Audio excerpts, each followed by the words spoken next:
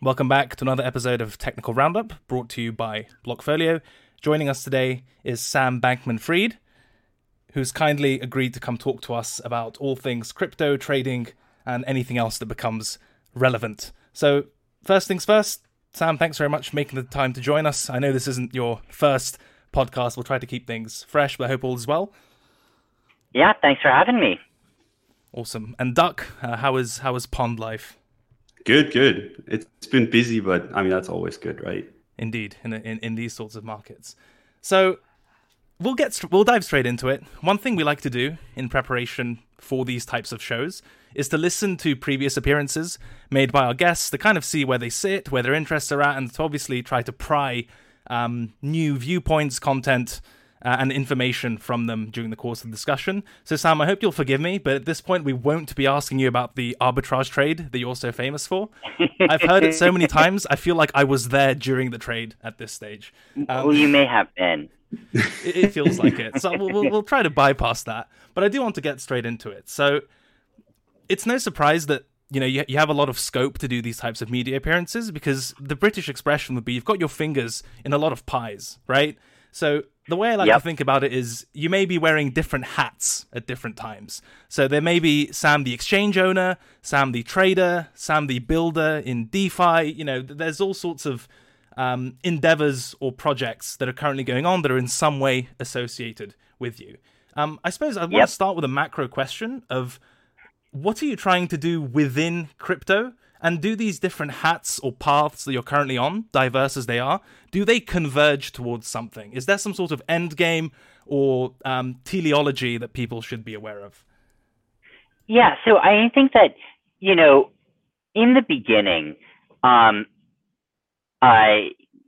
sort of wasn't, and other than, some sort of combination of try to make money and almost equivalently try and find areas that need more firepower in the space. And, the way I think about that basically is like, where is there a ton of demand and not very much supply? And, that could be in a token or liquidity on an exchange, or that could be in terms of a piece of infrastructure. Like, where does the world just really demand better infrastructure than exists?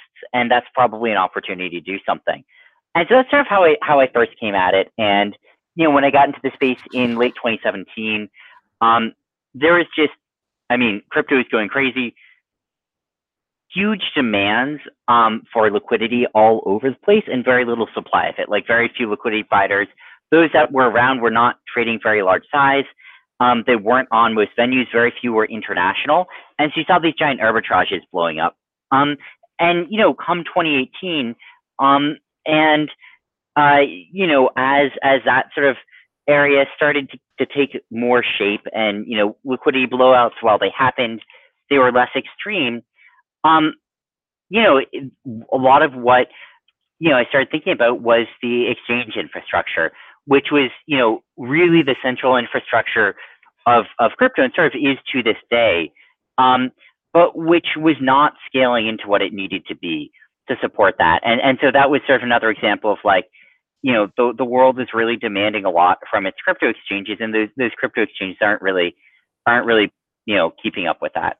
And so that's part of the answer to this.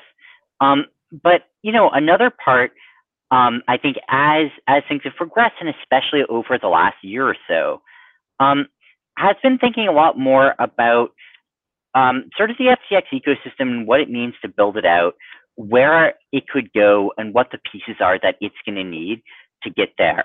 And it's sort of like, something's like, I don't know, a matching engine, like, sure, okay. But, beyond that, also, what beyond just sort of like the basic things, like, in order to serve the segments of the population, especially ones that are just getting bigger and bigger in crypto, the sort of retail traders who are coming into the space, the institutions, what are the things that FTX is going to need to put together to create a great experience for them as well?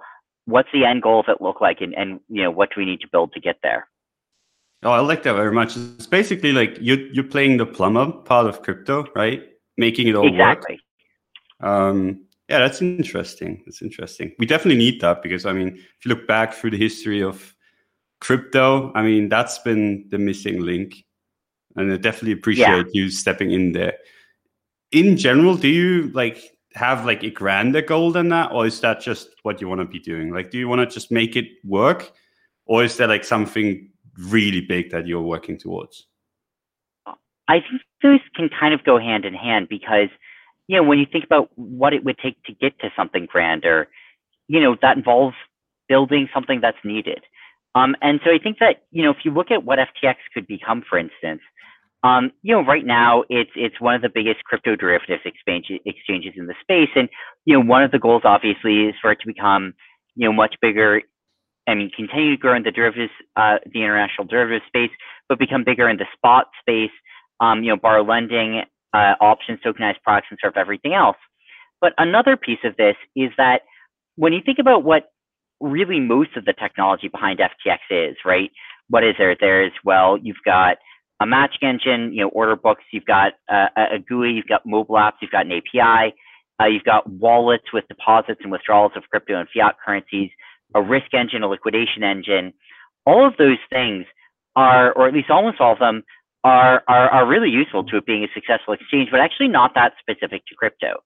And if you think about, what would make a good equities exchange, I mean, many of those are actually quite helpful.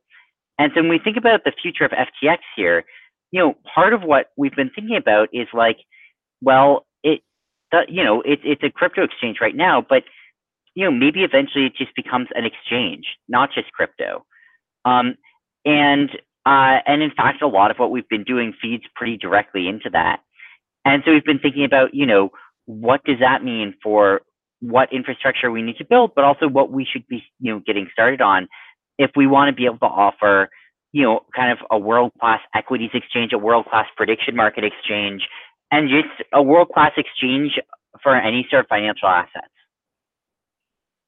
That makes a lot of sense, and yeah, I agree. A lot of the recent behavior has been definitely shows an appetite beyond crypto, and I can also imagine that takes up a lot of time. One thing we wanted to touch on, which doesn't get a ton of coverage, but given your origins as a trader and still your founding Alameda research, etc., how much trading do you actually do nowadays? Do you have the opportunity to? Is it via Alameda? Do you have a personal account? Where do you sit on the, if we come back full circle, where are you on the trading side of things personally?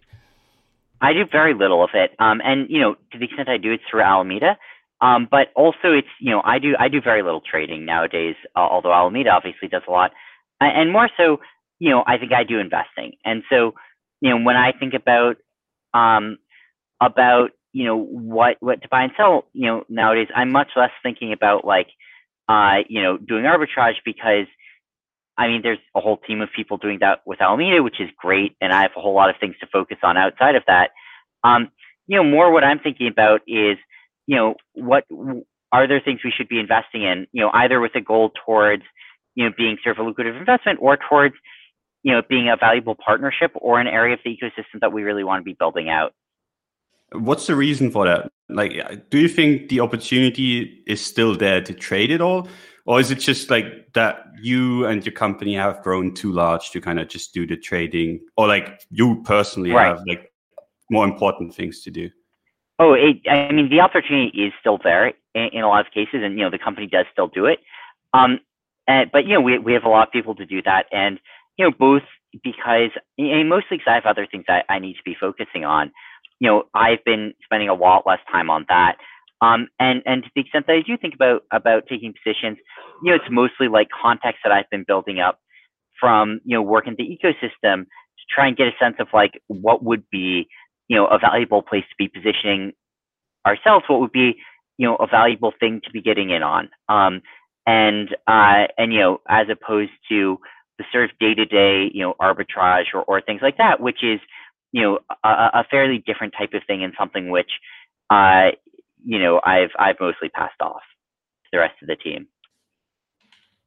Yeah, I mean that's very interesting, and you mentioned Alameda a couple of times, And one of the things that notionally Alameda is associated with is obviously arbitrage trades, if you mentioned, liquidity, providing liquidity on several exchanges, and other types of typically kind of delta neutral behavior. Yep. One thing that I found very interesting is in a Twitter thread, Sam Trabucco, I hope I haven't butchered his surname there.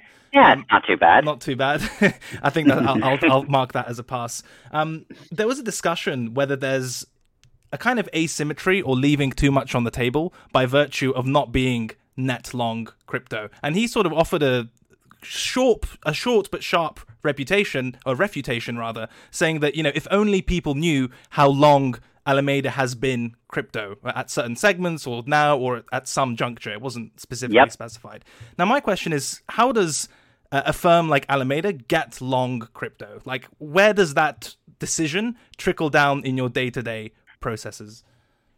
Totally. And I think that one of the interesting things that this runs into, and we spent a lot of time thinking about this, is what does it even mean to be long? And, I think that for a traditional HFT firm, that's sort of a fairly straightforward question. It's, basically, you look at your long positions, you look at your short positions, you add them up, you see which is bigger.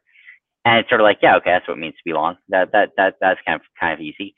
But it's actually quite a bit more complicated for us because, let's say that, what if Alameda takes a big position in some project? Big enough that it's sort of large compared to the liquidity of that project. That, it really represents like some substantial fraction of the global liquidity of it. Does that count as a long position? What if you create a coin, you found a coin, issue it, and then have a lot of it? Does that count as a long? And maybe your naive answer is yes, it does. At which point I'd say, all right, well, I mean, I'm sort of long a lot of FTX and FTT, right? What's it mean to be delta hedge? Does that mean trying to take the full market cap of FTT? I mean, that might be like an enormous short position that would be required to hedge that if you sort of take that literally, right?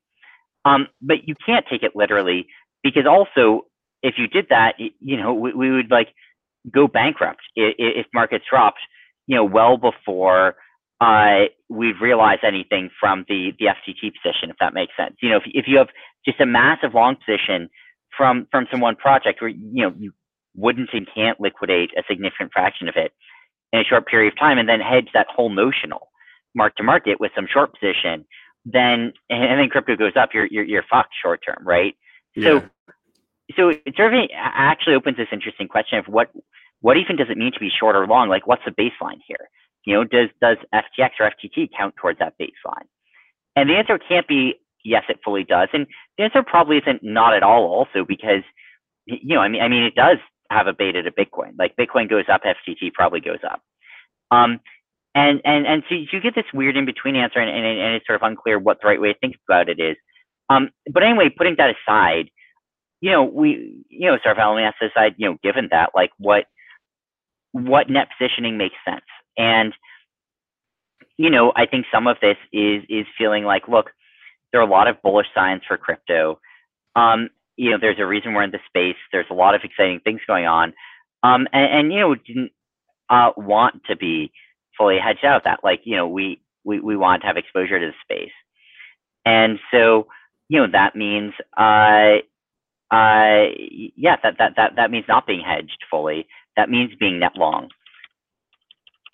Yeah, okay, that's very interesting, and I agree. There's almost a sort of built-in long by virtue of FTX in its sort of crypto-dominant nature, FTT existing as well. And it's also very interesting about not being able to hedge everything. One of the things that you mentioned in passing was the idea of well, generally expressing a view as to the market, right? Sort of bullish signals, bearish signals, what be it. Now, we talk to a kind of diverse number of traders, investors, and one question we always like to ask them is if you just kind of got out of bed or woke up and you had your data feeds or monitors at a glance, what sort of stuff do you look at to get an idea of where the market is in like a very short overview type of way? So we've had answers, just like straight up price charts, certain futures data, And obviously it varies from person to person, but maybe in either your personal case or when you're more towards the Alameda side of things, how do you get a sense or context for the market? Sort of cheap, expensive, high, low?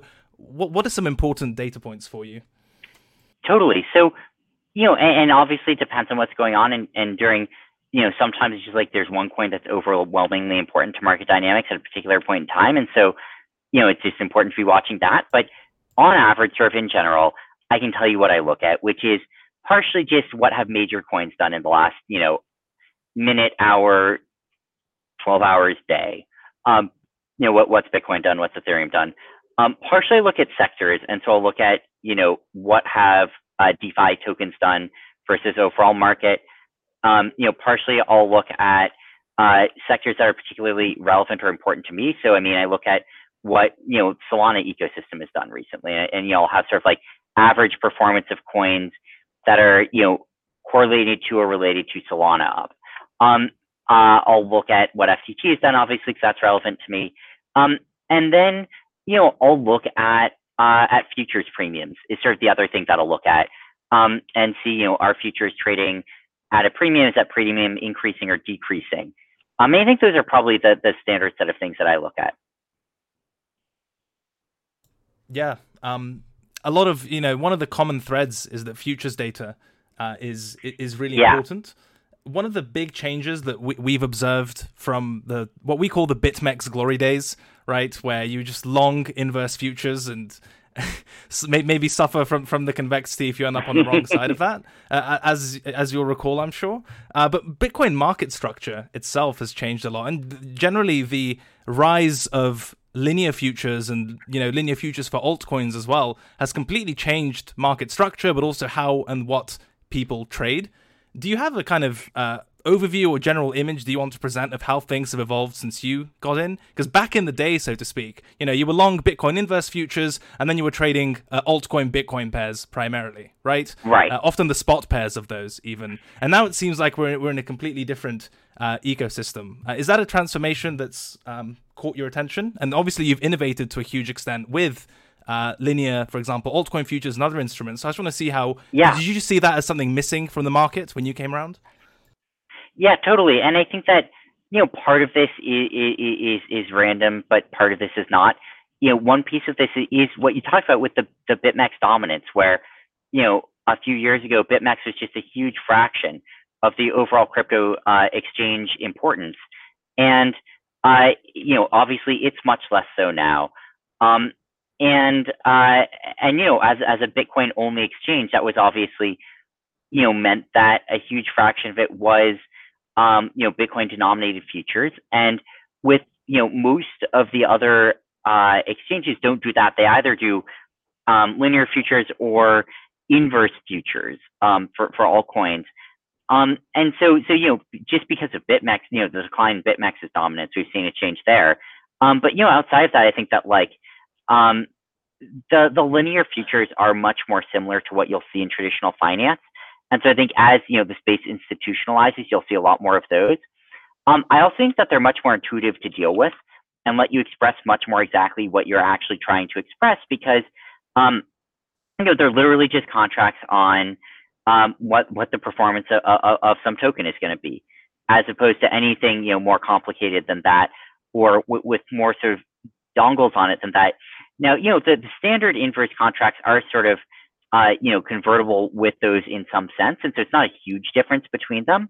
But the inverse contracts have weird parts that just have weird, unexpected consequences in lots of cases. And I think I'd point, for the clearest example of this, to what happened a while ago with OKEX BCH futures, where they forked out BSV.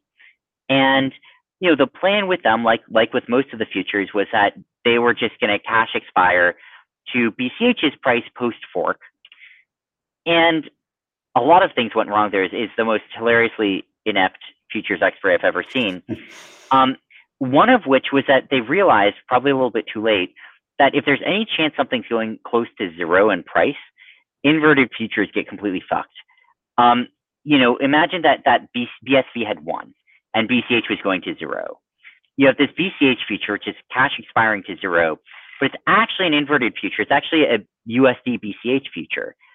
USD BCH is expiring to infinity, which means that in order to settle these contracts, technically, you have to be delivering infinity BCH tokens worth 0 each between longs and shorts, which is sort of a ridiculous notion. And I mean, everyone is getting sort of infinitely liquidated. And so, you know, that sort of like proved a potential problem. And in the end, they sort of surprise expired these 2 days early to the wrong index, also to the futures price, and it was down limit. So it's just like a huge comedy of errors. But one of the core things went wrong was inverted futures just don't work if something has any chance of getting very close to 0. Yeah.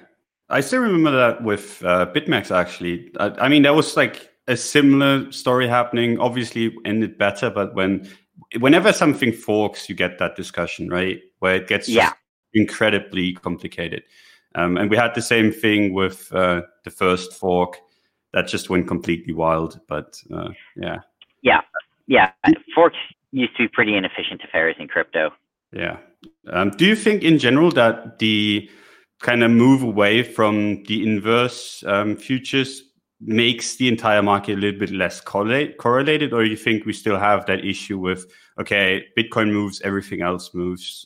Because I think in the end, like the end goal is kind of going away from that, right? You don't want to be trading a market that is just moving in one direction and you have like an outlier one day, but it's like in general just the same direction for everything.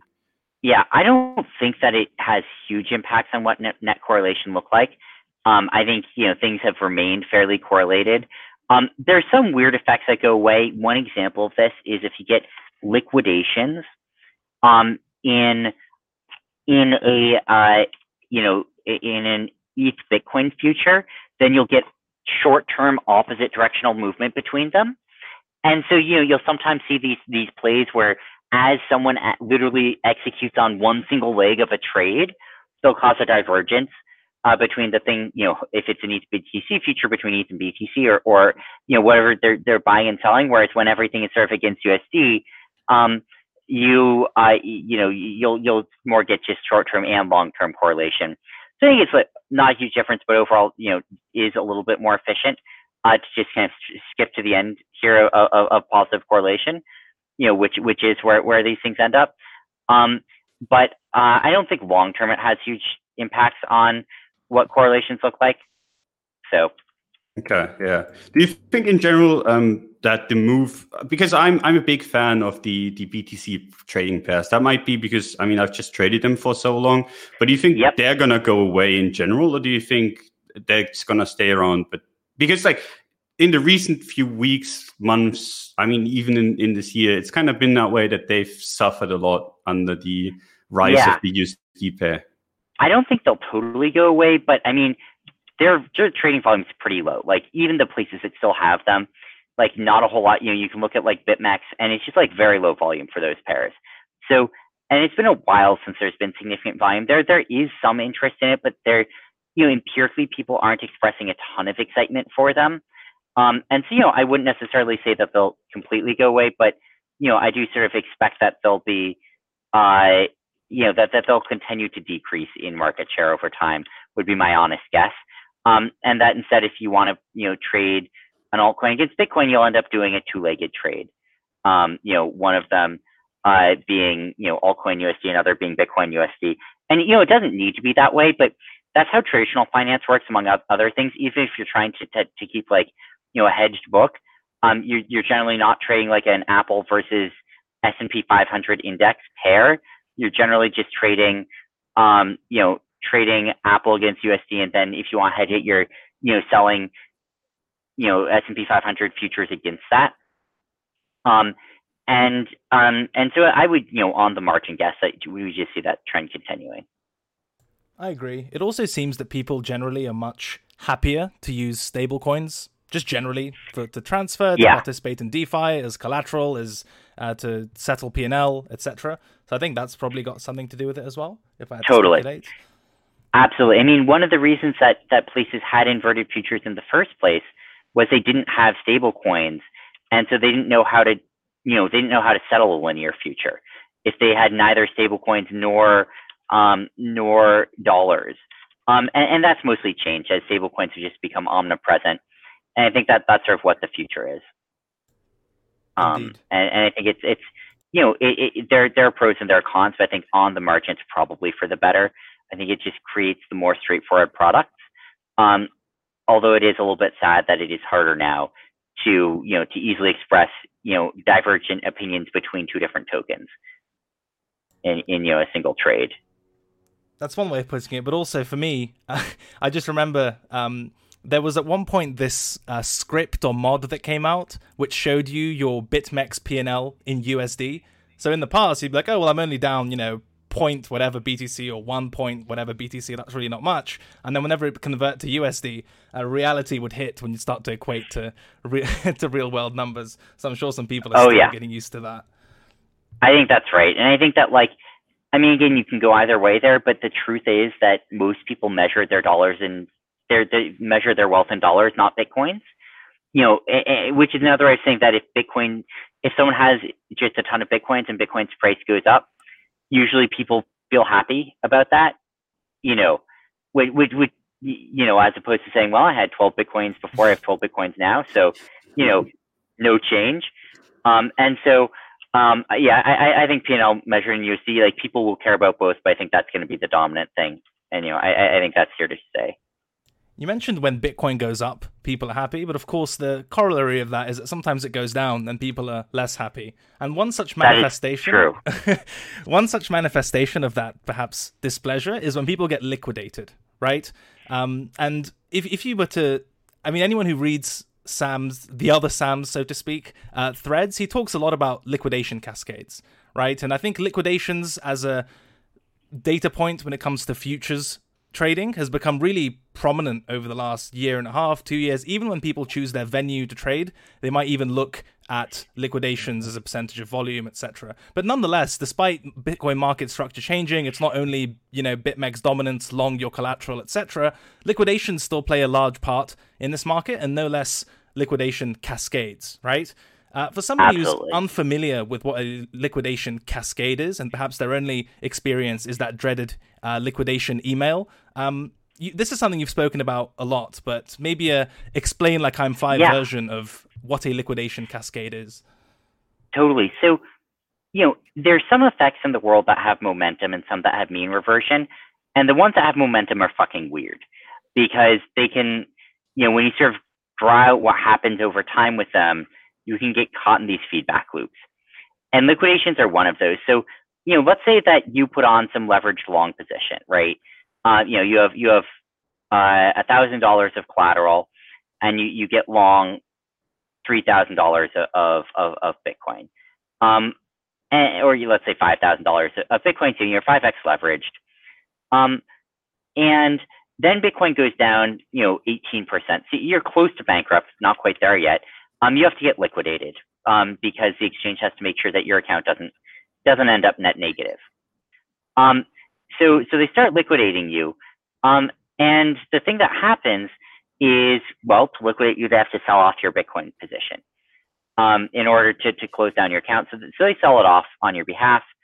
And that probably has a bit of impact. that might drive Bitcoin down. If it's $5,000, not going to have much, but if it's $5 million, maybe that drives it down another 0.25% or something. And whatever that keeps a few people get liquidated together, it drives Bitcoin down 1%. But now you have this thing where Bitcoin's down another %, and so anyone who had previously been about to get liquidated now does get liquidated because Bitcoin's down even more. So you have to liquidate some more people, and that drives markets down even more. And now you have to liquidate even more people, and so it's one of these things where as you liquidate people, it causes more liquidations. And there's just sort of this coefficient here, which is, basically, if you drive Bitcoin down 1%, how much volume of Bitcoin positions does that cause liquidations in? And then that size of liquidations, how much further does that drive Bitcoin down? And if that ratio gets above 1, if basically every % of impact that you have causes a set of liquidations that move Bitcoin down more than 1%, then you get caught in this positive feedback loop where you just start liquidating more and more and more. And every time you liquidate, you cause even more liquidations to be necessary than you just did. And so over time, even as the exchange is liquidating positions, the remaining liquidations they have to do just keep increasing. And this can create a cascade that can be sort of self-perpetuating, go on potentially for a while and drive Bitcoin down a lot, even if the original thing only kind of caused, a 5% down move. It might trigger this series of unfortunate events that ultimately ends with Bitcoin being down a whole lot more. And those can be kind of moderately big, but sometimes they can be huge. Sometimes that can cause a liquidation cascade that goes on tens of percents, and huge momentum effects in markets, and huge turmoil. So that's sort of like really what liquidation cascade is. Yeah, one example being the March crash, right? I mean, we were all sitting there, all watching it. I remember myself panicking. Did you panic at all, or were you just like, "Oh, this is a great opportunity to get more exposure or do anything"? I don't think I quite panicked, but I definitely was worried. I was definitely watching markets and feeling like this could be really bad for the ecosystem. That independent of whether it's a good trading opportunity or not, if there's no crypto left at the end of it, that's not good. And that was the biggest liquidation cascade I've ever seen. It was billions upon billions of dollars got liquidated and drove Bitcoin down like 50%. And there's this moment where it sort of felt like, boy, is this ever even going to end? Yeah. Is this going to liquidate Bitcoin down to zero? Like, what? It can't quite liquidate it down to zero, because if it actually, if it goes down to $1, then someone with $21 million on exchanges could buy every Bitcoin in existence and sort of stop that. So okay, so there's a limit to how much effect it can have, really, but it it could have liquidated things down, Bitcoin down to $1,000. And then you get this sort of second order effect of liquidations where at some point businesses become unprofitable. At some point, lots of crypto businesses that made sense when Bitcoin was at $7,000 just don't when it's at $2,000. Like that Bitcoin mining companies, and just like any company with big expenses, and so you then get all these businesses going bankrupt, which sort of like furthers the pressure, and everyone's sad, everyone's book is stressed, there's bad debt everywhere, and so even people who felt like they were protected or hedged end up in a tough spot. I think it could have been, if it had gone on much longer, really, really bad for the industry. Certainly a memorable day for all of us. I thought I listened, in another interview, you mentioned some of the stuff that Alameda was doing on the day. Now, obviously, for those of us who were there, everything kind of broke during that crash. Like exchanges, prices became wildly divergent, and that's one of the opportunities that you said you were taking advantage of. When prices get prices and also just these moves get so extreme, do you give more space for discretion and perhaps space to express directional views that, this is a kind of now or never, do or die moment, more than trying to arbitrage, for example, staying delta neutral? Maybe this is a good area to express a directional view on the market as well, or at least it's very, very discounted in kind of historical relative terms. Was there space for that type of discretionary decision making during the crash, or even present day? Yeah, I think there absolutely was, and I think that you start to face these questions you're not used to. One of which is like, maybe the most important thing we can decide is whether to be long right now, when Bitcoin gets down to 5K. But another of which is like, here's a 5% arbitrage. And it's like 5% in a day, and you're sort of like, oh, geez, like, should we just put this on as big as we can? And like, usually the answer is obviously yes. Like 5% in a day is amazing. But on March 12th, it was sort of like, well, I don't know, maybe it's about to blow out to 10%. And if we, don't want to blow our wad now. And also, are we worried about getting liquidated? Like, are we worried that, that if you sort of like put on too big of a position now, even if it's hedged, if things crash 20% in the next 5 minutes, you're not going to be able to move capital around, and you'll get liquidated wherever your longs are, before your shorts can bail them out. So you get all these sorts of decisions that, like, are not usually what you're thinking about when trading, but that all of a sudden become really crucial. Yeah, I mean, it's the same kind of story. I remember back like a few weeks when we had the GPTC premium open up, right? Where it's like, oh yeah, this is very obvious. I mean, you're gonna make a bunch of money of this because I mean, it's just trading way below the index. And then you start thinking, okay, what does happen if other people that are already in it are gonna get into pressure because I mean, they didn't account for this much downside. And then you're in trouble too if you enter. And it gets really difficult, right? Because you're like, now I have to kind of look at the picture from a completely different angle and kind of see, are they in trouble? Are they not? What are they going to do if they're in trouble? So, yeah, I mean, I still remember the March crash really, really vividly because I was sitting there. I was like, I know this is a good price, but what does happen if other players in the market get in trouble? Yeah, totally agree. And yeah, it's like, this seems like great to buy it at, a 2% discount, but is going to trigger selling. Like, what if it goes to 20% tomorrow? One of the hallmarks of those types of instances, and just generally to the topic of arbitrage, was almost like a colloquial talking point, but crypto is so inefficient, right? In sort of air quotes.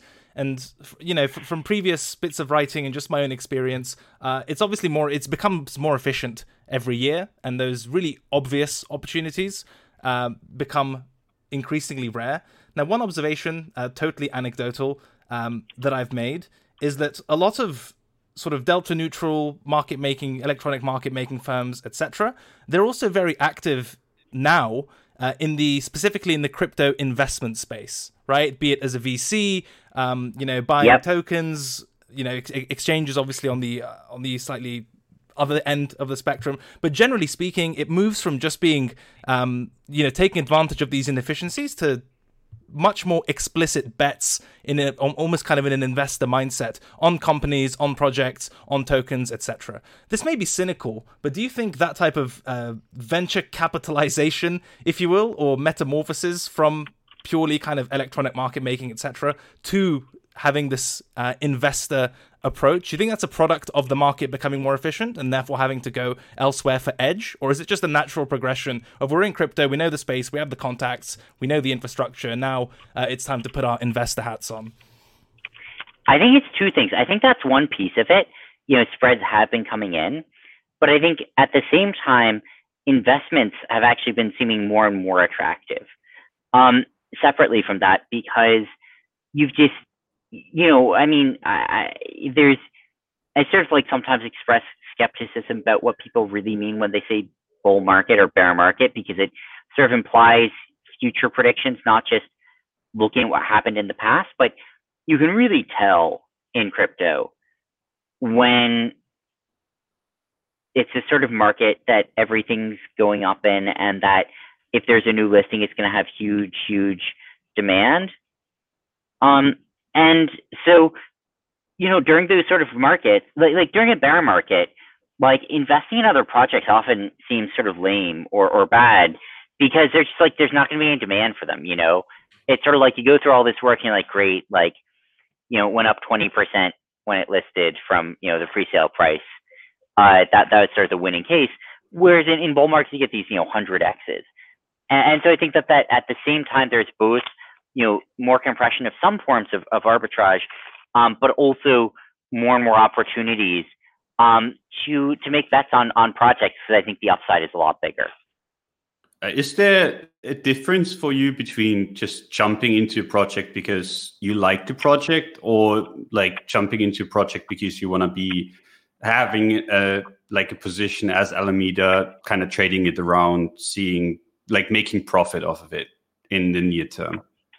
Yeah, I mean, there's a blurry line here sometimes, and some of these look, sort of look more like investments, and some of them look more like trades. But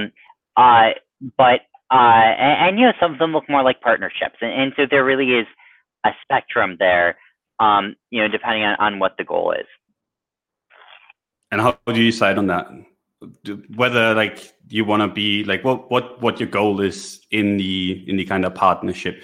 Do you just go at look at, okay, this is something that would be interesting for people to trade on, but I don't actually like it too much, but I'm still going to get involved? Because, I mean, at some point you kind of have to, right? As FTX in general, like if something is really liked and traded a lot, you'd kind of be doing a disservice to the exchange if you wouldn't be kind of trading it or listing it. So yeah. Yeah, I mean, in general, I think FTX wants to list the projects that people want to trade, and that's really the overarching goal. And I think that that often those are the same projects that people want to be investing into. But I think the biggest goal there is just like, what is there demand for? What do people really want to be trading? What are our users asking us for? And sometimes we'll just sort of push out a bunch of things because there's nothing pressing and we think it's time for us to add more offerings. And other times we'll sort of identify particular products or coins that people really have been asking us for a lot, and try and find ways to get them listed. Yeah, it's not always a lot of blurred lines in crypto, it feels like, and distinctions between partnerships, investments, listings. It all that melting pot can be quite difficult to distinguish from time to time. And one such subject is a kind of Alameda and DeFi generally. So wallet tracking services are also becoming increasingly popular, the Nansons of the world and those sorts of things. And purely, colloquially, and I'm sure, you've seen 100%, people following the farms or pools that Alameda, quote unquote, apes into, and then tries to make sort of inferences as to what you're there for. Can they sort of ride on the coattails for some sort of trade? It's a very weird paradigm. So my I suppose it's a bit of a broad question. Does Alameda have an explicit mandate when it comes to its participation in DeFi, especially on the ground level, like yield farming, etc.? Or is it very much the case of, a discretionary assessment that there is asymmetry here or some sort of opportunity or inefficiency, and we're going to trade and participate accordingly? It's mostly alphabetical. It's totally discretionary. There's no one specific mandate there. It's all just a combination of heuristics, and some combination of what are the good trades, what are the things that Alameda wants to support, and what the cost of capital is, and what the alternatives are at the time, what the collateral necessary is. So there are a lot of things that go into it, but in general, I think it's like, people can try and read what they want into that. And I mean, I don't work, I'm not trying to recommend that. That's people's, right to try and do if they think they can get information on it. But, definitely don't rely on that as a specific type of signal. It can sometimes mean idiosyncratic things. And, it's definitely not something that Alameda is trying to present to the world. I'll try and make it pretty explicit when there's, a project that I'm sort of like explicitly talking about how I think it's a real cool project. I think, looking at wallet addresses is going to be a pretty messy and noisy way to decipher that. That's a good segue. Because I want to ask you what you think about all the on-chain metrics, all that kind of analysis that gets thrown around. Do you think it has any merit, or do you think it's mostly just noise? So, which on-chain metric? I didn't hear the last thing you said. So, in general, we have a few people on Twitter that just kind of post, okay, this altcoin has been moved to the exchange. It's gonna dump, get out now, or in general, these kind of Right. I mean, people say, okay, there's a lot of alpha in there. I don't really subscribe to it, but I really want to hear your inflows, outflows, deposits of Bitcoin, all of coins it, primarily, all that kind of stuff. Yeah. So I think what I'd say is roughly there are specific cases where it's super valuable. In most cases, it's totally useless. Usually, it's just noise. Occasionally, it's something really big, and if you somehow can distinguish those, from each other, if somehow you can figure out when it's noise and when it's not, then I think it can be super valuable and is occasionally a super strong sign. But if you have no special, intuitions about what means what or ways to parse them, and you're just looking at what everyone else is looking at, I think like you're usually just picking up on noise, and it's got such a high noise to signal ratio that, I'm skeptical that people are able to net do really good trades on them if they aren't sort of combining it with additional context or knowledge about what's going on. Yeah, so confluence over everything. I mean, that makes sense, right? It's in trading, it's all about having confluence between several different things. So, I mean, if you can kind of add it to your tool belt and you kind of have something going there, why not, right? Exactly. If you sort of like heard a rumor that like, someone was going to do a big trade in some direction on Bitcoin today on Coinbase, and you thought that was true, you didn't know the direction, and then all of a sudden you see a huge Bitcoin deposit on Coinbase, sure, like, that maybe that's a sell signal, so maybe that's that guy depositing to sell. So it's, sometimes you can combine things together and come up with strong signals. But yeah, if you don't have any other context, I think it's pretty hard to do much with that. Yeah, that's our understanding as well. Especially the short term stuff just boggles my mind how people can just think, the perception that you can get access to these alerts and then as soon as it happens, you can put on a directional trade. I wish my trading system worked like that. Unfortunately, it doesn't. But on the topic of exchanges, and one thing that a few of our viewers kind of urged us or poked us to ask about, FTX has grown very quickly, right? And it's probably one of the most explicit success stories of almost bootstrapping liquidity to a large extent yourself, right? One of the criticisms or kind of questions that was there from day one, I think it's to a lesser extent now, but still comes up from time to time, is do you see any type of problem with, well, first of all, is it true that Alameda is a large or a majority or even just large liquidity provider on FTX? And if that is true, if the first premise holds, do you think that's a valid criticism at all? Or is it just a fact of that's where the liquidity comes from? Is it even a valid criticism in your mind? Right. Do you see where people are coming from? Yeah, and it could go either way. I think that, I understand why it worries people. And I think there's, a world you could imagine which is totally benign, a world which is in fact better than that, and a world in which it is quite worrying. And I think, it all depends on the specifics. And, one thing I'll say is at the beginning of FTX's existence, Alameda was the majority of the liquidity on it. I mean, it was like, on day one, there's sort of no one else who is going to be providing, large amounts of liquidity there on an exchange that literally just turned on. And Alameda was really, really important for bootstrapping it and for being able to, solve this problem of how to get users without liquidity or liquidity without users. Over time, as more and more liquidity providers have onboarded to FTX, Alameda's, fraction of that liquidity has dropped a lot. And, the majority of the liquidity is not provided by Alameda anymore. Now most of it is provided by other firms.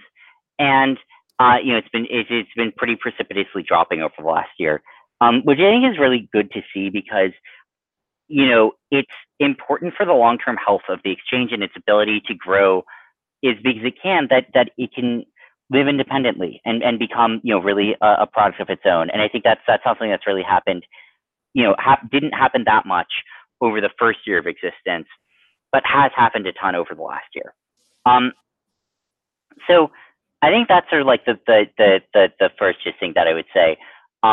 And, beyond that, I think I'd say that Alameda's goal was always to help bootstrap FTX, to help get it off the ground and provide liquidity when others wouldn't, and just find ways to make it a better exchange, not to try and gain anything from that particularly. And I think that was something that a lot of people were worried about at the beginning. And I think that those worries have also gone down over time, partially because, Alameda has become a much smaller fraction of it, but also partially because I think people started trying it out and sort of felt like, when they did, like, oh, okay, no, this sort of like works pretty straightforwardly. Like, it's not, not really evidence of anything bad going on there. And so I think, that sort of contributed to it as well. Have you noticed any kind of varying appetite in terms of the types of products that external firms are more willing to provide liquidity to than others? Just like I'd say the Bitcoin perps, probably very popular, but then obviously FTX is also known for some of the more exotic products that are available in mainstream cryptocurrency sort of centralized exchanges.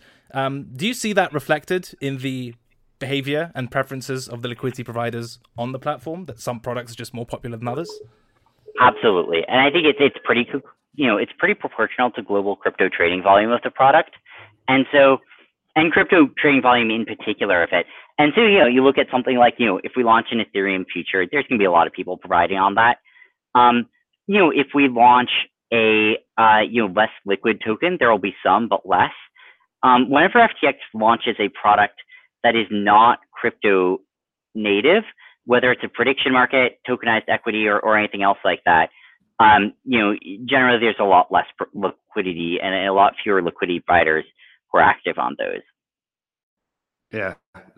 Something completely different from that, because we're starting to run out of time and really wanted to ask you that.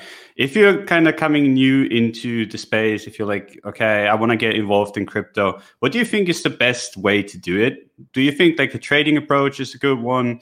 The investor approach, do you think you should be working at a firm, or like where do you think a new person should be heading?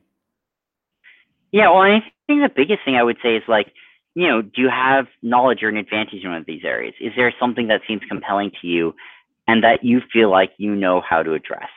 And if so, then I think that's a great place to start. And I think if not, then that's a lot harder. And I think I would more recommend finding a team to work with for it.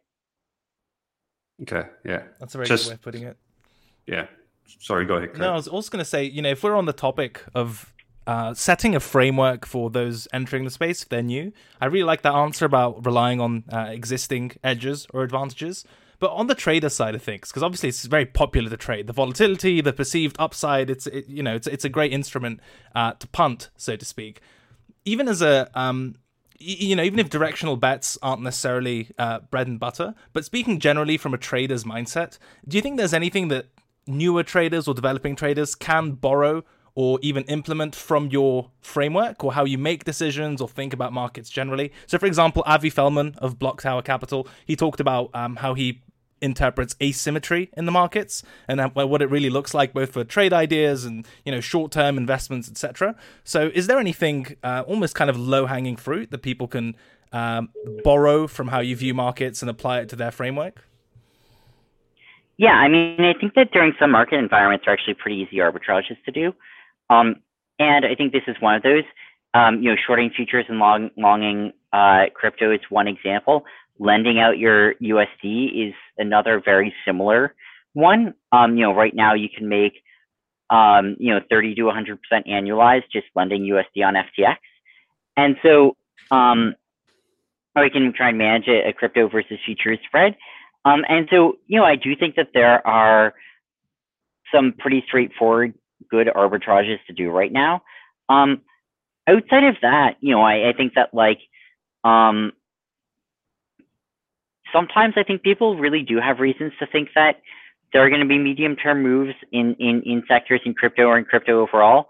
Some people think they can predict Bitcoin price movements on long time scales. Maybe it's right. I certainly think that some people can predict projects that are going to outperform. And I think some of this is sort of having conviction about something, feeling like that conviction is going to be proved right eventually. And, understanding why it hasn't been, even if it's unpopular. And sticking with it. And I think, I would point to a few things there. I think, some VC firms that you look at, if you try and understand, why they invest in what they do, it's totally incomprehensible. And who knows? And really the answer is, well, they're really deep in the crypto ecosystem, just had a ton of context on this. And that's a hard thing to do. Others, I think you'll see kind of write up their theses, and they'll be much more like, look, we've thought deeply about this, and here's our thesis, and here's why we think this is going to be a good project. And there'll be the kind of things that you could do as an outsider or as a semi-outsider. I think some of Multicoin's investments look like that. And I think that, especially when you look at, their really the biggest first backer of Solana. And I think you look at their theses for why, and they're pretty compelling. And I think that they, that was sort of an example of someone who, wasn't doing an extremely, part of it was based on in-depth knowledge of things in the crypto ecosystem, but some of it was also just based on, look, like, here's just the thing we've thought through that we think a lot of people haven't thought that hard about, and we think eventually people will have to. There are ARBs, there are yields, and also VCs who are more transparent about their reasoning than others, and those are worth studying. I think those are all very good tips. You've been incredibly generous with your time, Sam, and for that we're grateful. I do want to ask a final question. Is it true that the majority of your net worth is in FTT? And if so, what's the clear path to kind of liquidating that to meet your broader goals of giving it away? Just slightly on the fun side. Yeah, not FTT alone, but if you add that to FTX equity, then it may be, then it probably is. And I think that, like, it's a long game is basically the answer. It's it's not sort of a here's the goal to get out of this type thing. It's a build as big and impressive and valuable of a company and ecosystem as we can, and eventually that will, everything that we do will hopefully accrue value, and that there's no rush to sell any of it, and it's one thing to have sell side liquidity out to buyers if they're looking to buy, but that's a very different thing than trying to just aggressively sell into markets, which is not what I think we'd want to be doing here. And that really the answer is the answer is for FTX to do well, and that's going to create the value and the revenue for equity and the liquidity and the utility for the token and everything else. Awesome. Well, again, you've been incredibly kind with your time, Sam. I hope you've enjoyed the conversation as much as we did. Thank you for coming to speak with us. Duck, any final comments, notes, concerns, questions? I've had a really good time. I'm sure our audience will appreciate this a lot. No, I really appreciated it. A lot to think about now. Always love to hear from people that are smarter than me, and I feel like that kind of was the case this time around. Nice conversations for you, isn't it, DonAlt? That is true. Sadly, that is true. But I mean, it's nice to be in a space where everyone is really intelligent, I would say. So, but yeah, appreciate your time. Appreciate you coming by. Would love to do it again if you feel so inclined absolutely. to. Someone down the road, and then just go deep into a topic. Indeed. So, no shortage of topics in this market. Thank you again to Sam, to the Duck, the show's sponsor, Blockfolio. Visit blockfolio.com or blockfolio.trade for the mobile app. That's all from us. Thank you very much, and we'll see you for the next episode.